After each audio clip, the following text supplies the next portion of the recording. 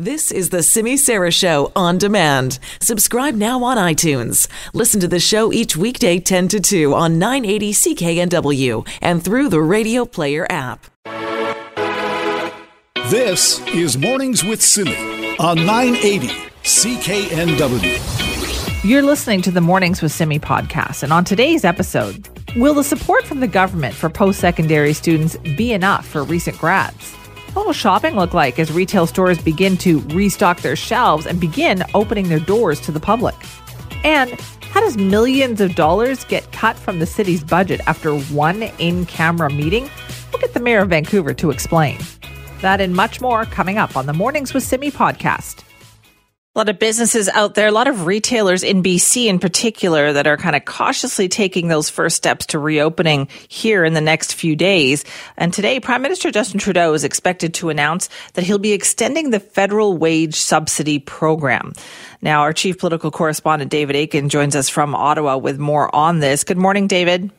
Morning, Simi. Yeah, and I think one of the reasons that the feds are doing this is that obviously we want businesses to reopen, but to do it safely. And if they're not ready, don't do it, or maybe just some employees. And so to the extent businesses can count on the extension of the wage subsidy, there may not be the urgency then to reopen. And so this program was going to end on June the 6th. Remember, this is the program where employers can get 75% of the wages of their employees covered by the federal government. So that was going to end June the 6th. We're going to hear the PM, I think, today extend that at least into July.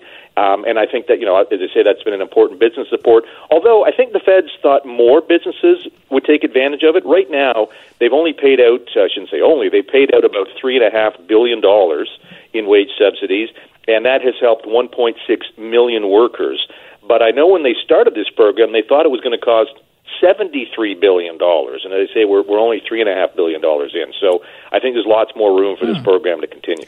Interesting. And today is the first day you can apply for that Canada Emergency Student Benefit. Yes, the CESB. Have you got all your acronyms down? You got the CERB, No, I don't. You got the CEBA. This is the CESB, the Canada Emergency Student Benefit, CESB. And you're right, today's the day you can start applying for that. It's at the government's website, which is canada.ca. Also some other, I should mention this too, some other subsidies coming for those who work as researchers in hospital-based research institutes. And these are people who are trying to develop cures for cancer or strokes, important non-COVID related health research. But for technical reasons, let's say, they've kind of fallen through the cracks in terms of any of these support programs. There's 15,000 across the country, and they were looking at all being laid off within days. And so the PM found out about this earlier in the week, and I think you're going to hear some program to make sure that those people can continue to do their important work, as I say, on other very important health projects. Right, and the Prime Minister also held that weekly kind of teleconference meeting that he has with the premiers. What was the focus of that? Well, they touched on a whole bunch of things.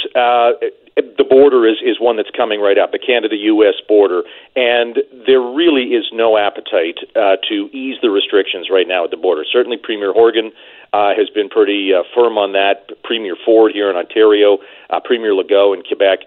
There really isn't an appetite to get that border going. And in fact, there's a poll out this morning, I think this one's from KPMG, that says 85% of Canadians, 85% do not want the restrictions on the Canada-U.S. border eased until the pandemic is way down the slot. So some unity there. And, the other thing that I find interesting, Simi, is I guess the Team Canada approach that these premiers and the Prime Minister, politicians from a variety of different partisan backgrounds. I mean, just last year, Justin Trudeau was campaigning against Doug Ford, and in Alberta, Jason Kenney won by campaigning against Trudeau. I mean, they didn't like each other very much last year, but everybody seems to be very much on a Team Canada, let's all row together, this is a problem we all have to solve. And so by and large, they come out of these meetings, there isn't a whole lot of squawking, which, again, compared to what we're seeing in the South between presidents and governors, I think that's something that you can't say is not a good thing. No, I think a lot of Canadians actually really like that. That's been the one benefit that they like about this. Now, David, I also know you have been doing a lot of work when it comes to Canada's food supply chain, taking a look at federal meat inspectors and kind of the struggle to making sure store shelves stay stocked. That's right. So whenever there is some animals being processed, being slaughtered, and that meat is going to cross a provincial border, a federal meat inspector has to be present from the Canadian Food Inspection Agency. So this would be the poultry plants in the Lower Mainland, or beef plants in Alberta, or seafood processing plants up and down the coast. You need a federal meat inspector. There has been some sickness with some of these inspectors. I think they've had about 40 who got COVID-19. They work right alongside the processing plant people. But there's also been just good old-fashioned staff shortage. The CFIA, the Food Inspection Agencies, had to bring in people who'd been retired. They've been trying to tell non-inspector employees, hey, let's train you up and you're going to be an inspector. And some of those employees saying, I don't want to go in a meat plant. And so now they're being faced with disciplinary action. The union's not happy about that. There's issues about getting them the right kind of protective equipment. And again, this is the inspectors. And if you don't have an inspector in the plant, you can't run the plant. Right. And so processors have been trying to, they're trying to get into overtime shifts. I mean, there's some backlog in terms of processing right now, and they've been having trouble getting some staffing levels for these inspectors. So it's an important part of the food chain. May seem a small one, but it's a really critical one to make sure our food supply is safe. And again, without these inspectors, plants just can't run. So true. David, thank you. Okay, thanks, Simi. Cheers. Thanks for the update. That's David Akin, our Global News Chief Political Correspondent. This is Mornings with Simi. A few weeks ago, we launched the Canada Emergency Student Benefit as part of our $9 billion plan to help young people get through the next few months. And today, I can confirm that students and recent graduates will be able to apply for this benefit starting Friday. All right, that was Prime Minister Justin Trudeau just a few days ago announcing the formal start of support for post-secondary students and recent graduates. So how much of a difference is this going to make? We're joined now by Tanisha Klassen with the BC Federation of Students to talk about some of the challenges they are perhaps anticipating. Tanisha, thanks very much for joining us. Yeah, thanks for having me. So how important do you think this is today that students can start applying for this? I think it is definitely something that is good for the students that fell through the cracks of the CERB, but in our opinion, that the CESB does not go far enough. It is a new program with its own set of bureaucracy, and it's also giving students far less money than everybody else that is applying for the CERB. So you think it's not enough? Yeah, absolutely. So we've been calling on the federal government to make the CERB more universally acceptable, try and fill in those gaps. But instead, they have created a new system which apparently thinks that students don't have the same bills as everybody else to pay. There's a lot of students that don't get help from their parents, and they still have to pay rent, their cell phone bill. They're the ones being laid off as well. So it's a pretty confusing situation. Right. So just so people know, the student benefit gives you $1,250 a month for 4 months versus the emergency response benefit, which gives $2,000 a month. Yes, exactly. And with some new amendments that came with the CESB, students are also now required to prove that they're looking for work. So it's also baffling that everybody else is being told to stay home, not go to work if you don't have to, but students are the only group that is being told you should find a job. Right. So do you think there's going to be a lot of take-up of this? Like, how many people do you think did fall through the cracks on this one? I'm not quite sure on the numbers. I hope the students that need it are able to apply for it and get it, but I think the take-up is going to be lower than people expect because, there are students that perhaps have a disability that restricts them from trying to find work, or students who are immunocompromised and aren't able to look for work, and also the fact that there aren't a lot of jobs right now for students to try to be looking for. Right. And how are students feeling about this whole situation, Tanisha? Because even, this is around the time when you're thinking about what courses you're going to take next year. You kind of start planning for, going back in September. How are students feeling about that? Yeah, I think people are definitely nervous. I mean, the really sudden switch to online that happened in March was really jarring for a lot of people, and I think put a lot of people off. So I think there's a lot of apprehension of people that, maybe aren't taking classes in the summer and are going to go back in the fall because, we're not sure how it's going to look exactly. Now, how would you rate the schools and their level of communication with their students? I think everybody is doing their best. The fact that professors had a weekend essentially to move their classes online, some classes that have never been online before, that's pretty impressive. I think everybody's working this summer to try and make their responses a bit more clear, make sure that everybody feels prepared for September. So I definitely think things are going to be better, but there have been some stumbling blocks along the way. Right. So when you talk to other students, then have they been waiting to apply for this benefit? Some of them definitely. A lot of students were still eligible for the CERB, and we encourage students to apply for that one if they are eligible for it, because they're going to get more support. But especially for those students, like grad students, for example, that have been using scholarship money, or students that typically work in the summer, those students are the ones that are going to really need this benefit. Right. What about the student loan help? Has that been helpful at all? So I think in the grand scheme of things, the student loan help and the increases to the Canada Grants program and things like that, those are all going to be really helpful come the fall. They're not really things that are going to help people pay their rent right now or buy groceries. So they're absolutely things that we are very happy to see, but it's not going to come into play until September, unfortunately. Right now, so it sounds like what you're saying is right now students want to be treated like workers out there, not necessarily like students. Exactly. It doesn't make sense why students are somehow deemed second-class citizens in this scenario when, there are students who are parents, there are students who are adults, they're not just 20-year-olds that live with their parents. So I think people are seeing students as this very homogenous kind of group when students are everybody.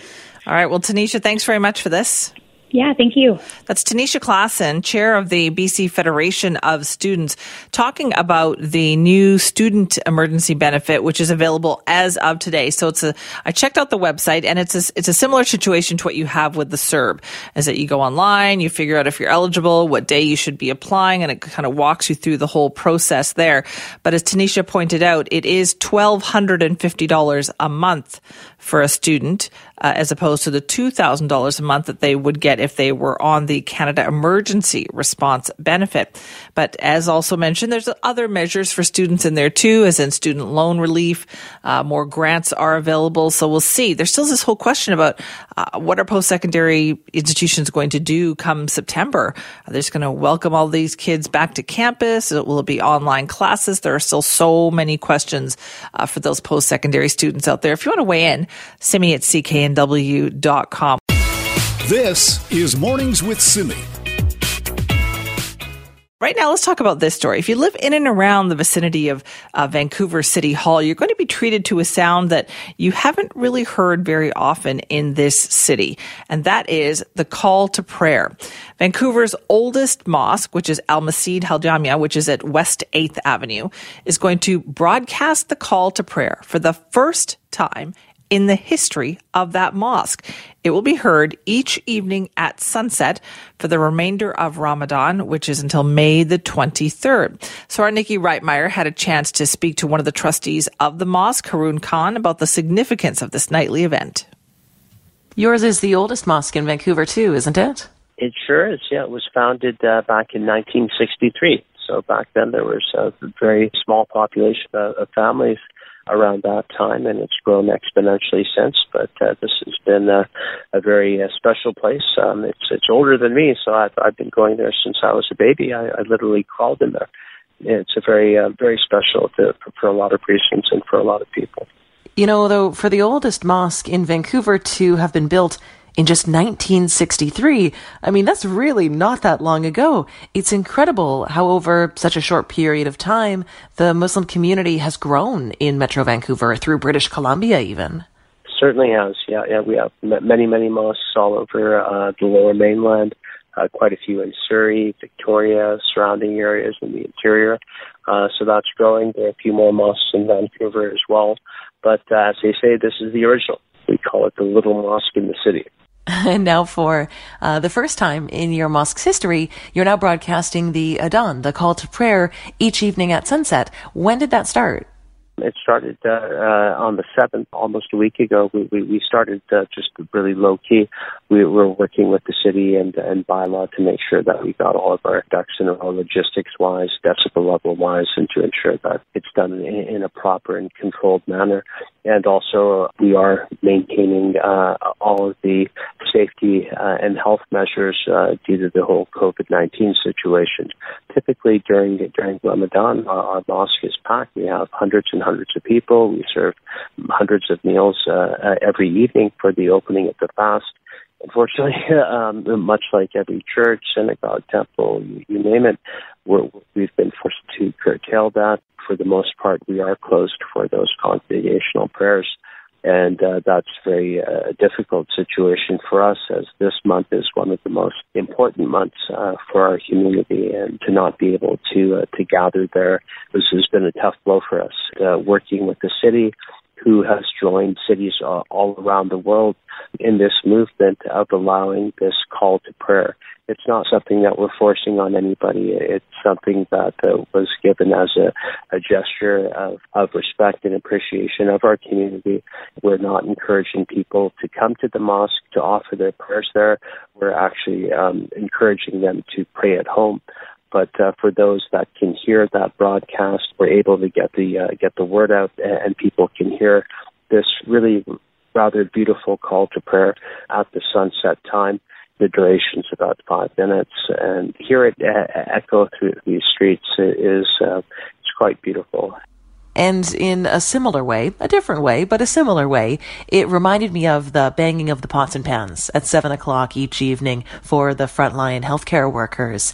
It's a way that we can come together through a sensory experience. So we may be apart right now, but we all share in this sensory experience that brings us together as a community. Exactly. Yeah, so true. And when you have people come together in this way, even though it's somewhat virtual, there is that sense of community. And we hope that the bells will be ringing in churches and all of our public places. We really appreciate everyone's support and well wishes. And I know that in some places, some people think ill of this, and we just want people to know that's not the case. It's really a gesture of solidarity for all humankind. And when we do pray, we pray for everybody. This is affecting the whole world, and there's a lot of tragedy that has occurred. We are praying for this to go away. Make a special prayer to all those first responders, all the doctors and the nurses and the frontline people who are, keeping us healthy and safe, and all the people that are out of work, that have difficulty. We pray that their burden is eased too. All right, that's our Nikki Reitmeyer speaking with Trustee Haroon Khan of the mosque on West 8th there in Vancouver. That's the Al Masjid Al Yamia Mosque. That is the oldest in Vancouver. And you're going to hear something that you haven't heard before if you're in the vicinity of that mosque for the next few evenings. You'll actually be hearing the call to prayer, which they're going to be doing every evening at sunset for the remainder of Ramadan, running until May the 23rd. This is Mornings with Simi. Little treat for you up in the skies on this May-long weekend. You might just see the Canadian Forces snowbirds up there. So if the weather cooperates, and right now that's kind of iffy, they are supposed to be flying through BC on Saturday, and in particular over Metro Vancouver on Sunday. Now, this spring tour that they were doing was at risk because of COVID-19. So for a while, they kind of halted the training, and we know there's no upcoming air show appearances either. Those were all canceled. So the air shows are not likely to go ahead, but the snowbirds have been able to find a way to safely travel across the country. And they call this tour Operation Inspiration. Our Nikki Reitmeyer had a chance to speak with the Delta-born captain, Ari Mahajan. Considering everything that we're going through right now, it's so fitting that the name of this Snowbirds tour is Operation Inspire. Yes, absolutely. And, what we're just trying to achieve what we do best, which is essentially inspire the Canadian public, kids, kind of everyone alike. So this is a great opportunity for us to go around and hopefully inspire, but at the same time, give a thanks to all the Canadians doing their part during this pandemic. What's the reaction that you get from people after they've seen your plane fly overhead? It's been mostly positive so far. It's really cool. We get to see some of the people out at the airports, outside the fences, making sure that we're still physically distancing ourselves and, following those rules. But having a chat with them, kids and stuff, they find it really cool. We're getting a really good response, and just happy that we can bring some sort of positiveness and joy into this crazy world right now. And when you started the tour, you started it in Nova Scotia. What did it mean for you to start the tour there after everything that province has been through? Absolutely. I think that was very fitting for us to start there. I mean, 3 big things happened there. Obviously, the pandemic with the shooting that went on, and then obviously the crew that passed away because of the crash. So it was kind of near and dear to our hearts. So it was very fitting for us to go and start there first. I know personally that flight we did over Nova Scotia was very emotional. It was special in its own way. So I think that was very important to give them a bit of hope and some sort of positiveness with things that have been going on for the past couple of weeks. Yeah, absolutely. And you guys continue to spread that goodwill across the country, making your way further out west. And now you're going to be in BC. When can we expect to see you flying overhead? Yeah, I think we have a fair idea of which cities and towns we want to hit. On the way west, we're talking about heading to the island. We're headed to Edmonton to be Fort McMurray with everything that's gone on there for the past couple of weeks.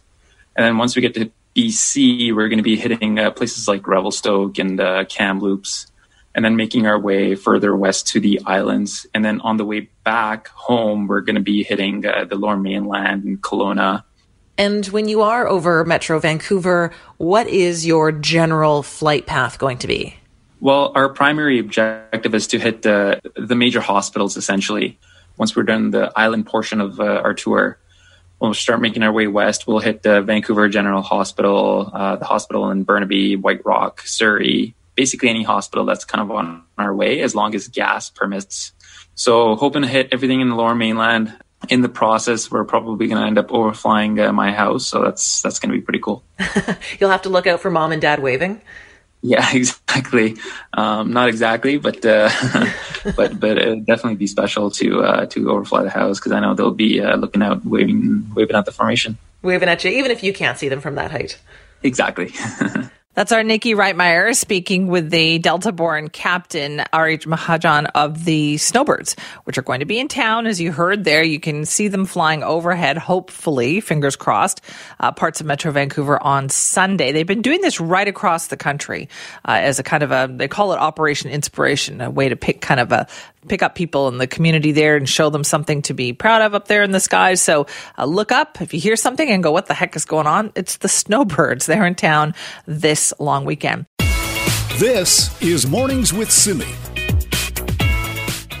Well, the plywood is definitely coming off in quite a few locations as stores get ready to open back up again. We know that Pacific Centre, stores like the Bay, Sport Chek, all in downtown Vancouver, they're getting ready to open. But what does that actually look like? We know that the public health officers have not required people to wear masks in retail settings. But what are stores going to be doing? How do they enforce social distancing? How do you buy clothes in a store if you're not allowed to necessarily try them on? Well, to talk about these issues, we're joined now by Terry Smith, who's the executive director of the Robson Street Business Improvement Association. Terry, thanks for being back with us. Oh, thank you for having me. Good morning. Good morning. Are there quite a few stores on Robson Street that are getting ready to open? There are a handful of stores that are reopening today, including Aritzia, Plenty, Zara, and Roots. Okay. And then there's others set to go next week as well. All right. So that does seem they're not wasting any time getting open, that's for sure. Well, it's an interesting thing because they were actually never officially ordered to close. So they were never under the same orders as restaurants and bars. Right. But I guess a lot of them chose to do that anyway when there were no customers. So, but exactly. How do they get people to come back in now, though, Terry, when it seems like people are I think they're a little apprehensive, right, about what that looks like going back shopping? I agree. I mean, there's quite a wide spectrum of people out there in terms of their comfort levels. And there's people that are definitely going to be ready to go back out and, start to, get back into a normal some sort of a new normal, I should say. And then there's others that are, still quite anxious. So I'm interested to see what happens. I did read a recent article from Brian Hill regarding the reopening of its Aritzia in Winnipeg, and it had quite a good response by customers. So I do hope that we're going to see some positivity around coming back to our stores, and time will tell. Yeah, I guess. Will there be, do you think, any kind of uniformity in terms of what we can expect to see in those stores? Yeah, I think they're all sort of implementing a number of new measures in store, limiting the amount of people at a time. I don't believe anybody's going to be allowed to be sitting and waiting for their girlfriend or partner while they're, trying on clothes. The number of people allowed in a fitting room is going to change. The policies around returns, I think, will be a bit different. After clothes are tried on, I think there's going to be new hygienic and sanitary measures put in place. Masks are going to be optional or mandatory depending on the store for staff. So there'll be a lot of changes coming forward. Right. So in other words, keep that mask handy just in case. One store may require it, another store may not. I think in terms of staff, so staff having to wear or not. Oh, interesting. Not necessarily the public. Yeah, not necessarily the public. And I don't believe Dr. Henry has really, pushed the wearing of masks as the number one sort of measure to stop spread. So I don't think that messaging is out there. Do you think there's the confidence, Terry, in the public to get back out there and go shopping in stores? It's hard to say. I think it's still too early. I do believe there are certain people that are ready, but I believe there's a lot of people that are not ready also. So it's going to be challenging times ahead. And, there's also a lot of other issues facing businesses too, with the lack of tourism, no meetings or conventions or sporting events or concerts, and the office sector as well coming back downtown is not going to be as robust. So there's a lot of challenges. Yeah, how critical then is the next little while going to be? Because, it's great that stores can reopen, but not so great if there's nobody shopping in them. There is a very, very difficult period lying ahead. And I would even say the balance of this year is going to be extremely difficult for retailers and businesses. And, we're trying to remain positive, and, it's great that the doors are reopening and our economy is getting going again. But there's going to be a lot of support still needed for businesses moving forward for them to survive this. Okay. So do you see some semblance, though, of Robson Street returning? I'm hopeful. We do have a lot of, national, international brands that are on the street, and they are, for the most part, in a better position to weather the storm. But, it's going to change a lot of things, and retail isn't necessarily essential as, grocery stores and things like that. So, with people being laid off and not having as much disposable income, that's going to impact people's shopping habits as well. And so we're remaining hopeful, but, the rest of this year is really going to tell what will happen. Yeah, we'll see. We'll be watching carefully. Terry, thank you. Yes, thank you. That is Terry Smith, the Executive Director of the Robson Street Business Improvement Association. You will see some stores open starting today, as a matter of fact. Now, Terry had mentioned Aritzia. That's an important one because they have opened some of their stores recently. They opened one in Winnipeg. They opened one in Houston, Texas. They said they're going to be opening 3 more in the Vancouver area over the next 3 days. That would have started yesterday, so a couple of more open over the next 2 days or so. Here's what they're going to do, though, according to their CEO, Brian Hill. They're going to allow fewer customers in each store at a time, and they said the figure is going to depend on the size of the store. And they'll have a staff member with a counter who's going to keep track of the people who are entering and leaving, and they'll have other staff members who will actually manage the lines of people who are hoping to get in if they need that. And they said those staff will be likely wearing masks or gloves. And they said they're continually kind of evaluating what kind of personal protective equipment their staff might need. Also, if you want to try something on, here's the thing. Store associates are not going to carry that. This is just Aritzia, mind you. Store associates won't take that item to the fitting room for you. You can do that, but they are not going to take it there for you, and you will be allowed to kind of touch the clothes while you are browsing. So it'll be a different shopping experience, but it does make me wonder, like, are you ready to go back to the mall, or have you been happy with the online shopping?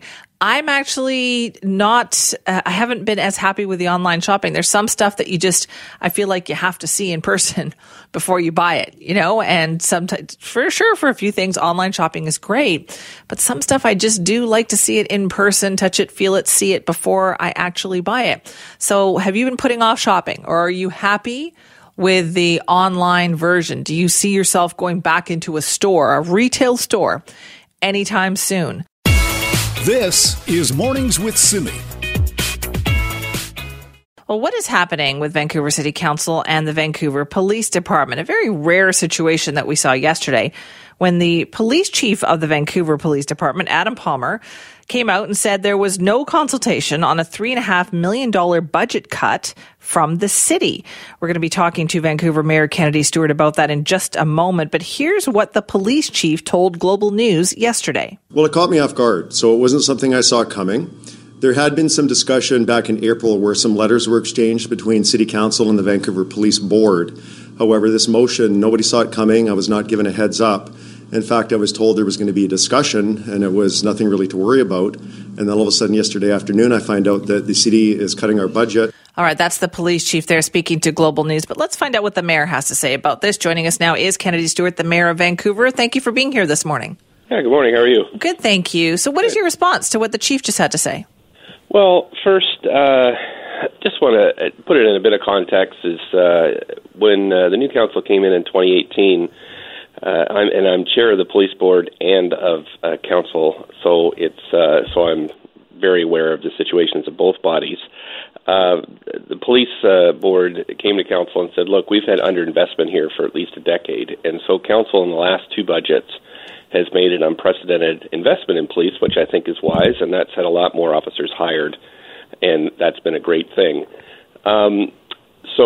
However, then COVID-19 hit, and we have, for example, laid off 1,800 people in the city, are losing, $5 million a week in revenue, and expecting to lose between $200 and $300 million this year. So, again, that's what's led to our layoffs of 1,800 people. All management has taken a 12% pay cut. Council and myself have also given ourselves a 10% pay cut. So there's a lot of pain right across the city as an organization.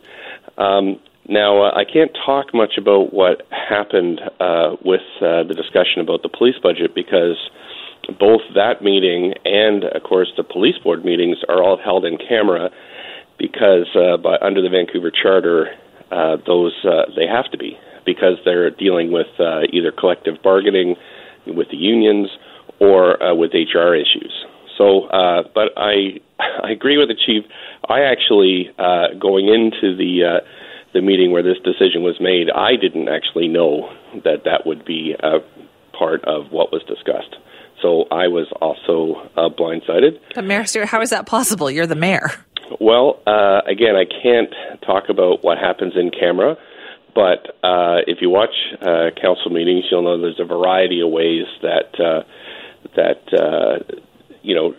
suggestions for change are put to council, and again, I had no awareness before I went into this meeting that this would be part of the discussion. So was that the first time it was discussed, or is this cut a done deal? There was a vote, and in the in-camera meeting, and then subsequently the decision. It was also part of the vote was to release that. Usually that would be held in confidence, but there was also a vote to release that the information of the cut to the union, the board, and to the chief.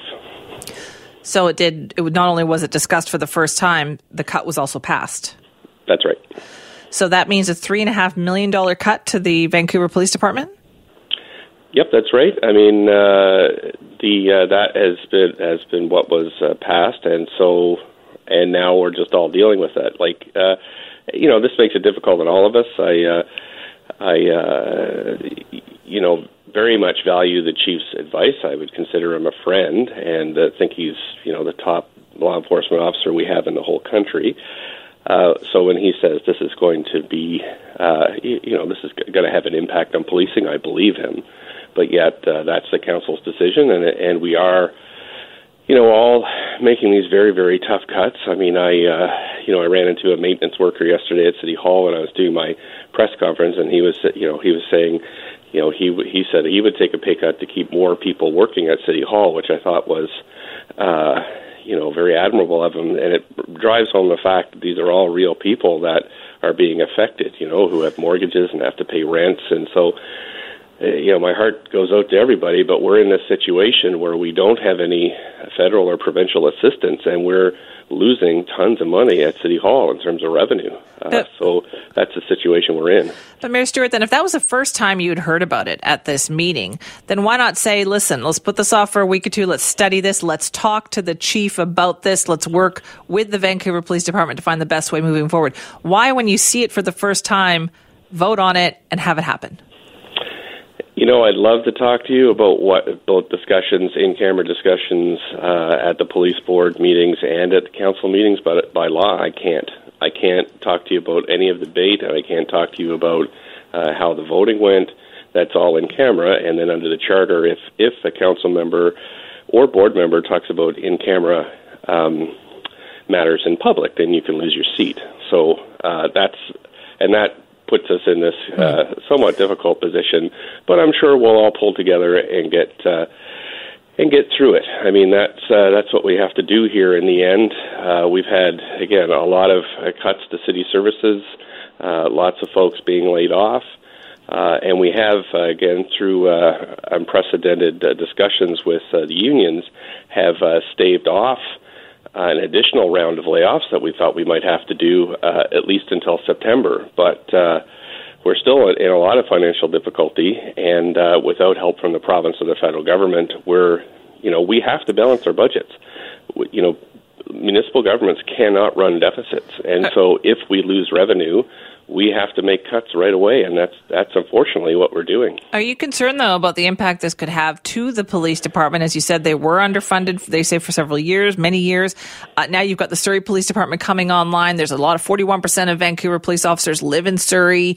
Are you concerned about what this could do to the department? Well, I'm concerned about the whole city, as well as the police department. We've had cuts in fire service as well. That department has taken a 1% reduction. So, this is what happens when you're in something like an unprecedented, situation like this, where you set a budget in December of last year, and then all of a sudden you have a massive drop in your revenue, and you can't run a deficit. So what we have to do is cut. And I would say that some departments have had huge cuts. If you look at the libraries, for example, if you look at some of the community centers and park board, and you think about it, some departments have had massive cuts, and so again, the decision was made to make a 1% cut to the police department. My thought is that once we pull out of this, council will continue to invest in policing, and I'm very pleased with the investment in the last 2 years to date. I mean, so there's been way over a 1% increase in the police budget over the last 2 years. So I'm hoping that we can just all pull together and get through this. But I do agree with the chief. Like him, I was surprised that this was something we voted on and discussed at this particular council meeting. Are you concerned then about your relationship with the chief and the department moving forward? Because it certainly sounds like they were blindsided. Yeah, I had a great conversation with the chief yesterday. We talk frequently. I mean, there's a lot of stuff going on in the city that involves policing. You think about all the new types of crime, money laundering. You think of global terrorism. So, I mean, it's the best police service in the world as far as I'm concerned. I mean, and I know this because I'm on the board meetings, both the public ones and the in-camera ones, and I see how great this police force, the police service is. And but I also see as mayor the larger economic picture of facing the city, and it's not great. And so I know, and all cities across Canada are facing the same thing. But is the gap closing? Because you said this has been going on for now more than 2 months now, and you've been trying to close that gap. How much has it been done? Oh yeah, it may be. I know that Chief is on your station a little later today. Mm-hmm. He can give you a sense of the numbers. But there have been dozens and dozens of new officers and positions that have been added because of council's investment. However, this may slow that down a little bit, but we're hoping as things get back on track, the level of investment will continue. What about the financial picture for the city of Vancouver? That gap closing, that deficit? No, I mean, we're losing $5 million a week. I had a press conference yesterday where we did an update where we said we're losing this year between about $200 and $300 million a year because of lost revenue and potential property tax defaults. And that's just this year. We don't even know. I mean, we've had 13,000, almost 14,000 businesses close in Vancouver, just the city alone. Like, this is a very, very tough economic time, and this is what happens when you have this kind of disruption to your economy, is that all organizations feel under strain, and municipalities are not, we're not protected from this, especially says federal and provincial governments could just raise our income taxes and run deficits, but we can't. So I know I talk with big city mayors right across Canada. Boy, if you talk to the mayor of Toronto, John Tory, things are just dire there. And so, I have a talk with Don Iveson from Edmonton right now. In some municipalities across Canada, they're already laying off core processors of permits and core staff that you need to restart the economy. They're selling off land to pay. They're in really, really bad difficulty. And again, without federal or provincial help, we're going to see more cuts. Mayor Stewart, thank you for your time on this today. Okay, thank you. So we were just talking with the mayor of Vancouver, Kennedy Stewart. Now, I'll tell you what disturbs me about this, City of Vancouver and police cuts story. It's that from what we just heard, that the mayor of the city can go into a meeting and not know that they're about to talk about cutting the police department's budget, and then it gets voted on right then and there. That makes no sense to me. They can study things until the cows come home, and they always do. But for something as significant as cutting the police force's budget by $3.5 million, that's something that has to be voted on the first time the mayor in particular sees this in a meeting. No, there's something wrong with that there. And we heard what the mayor had to say. We're going to hear the police chief later on this morning. Adam Palmer will be on with Mike Smith, so make sure you stay tuned for that. You want to weigh in with your thoughts? I know you do. Many people have. I've been getting a ton of emails on this. Simi at cknw.com.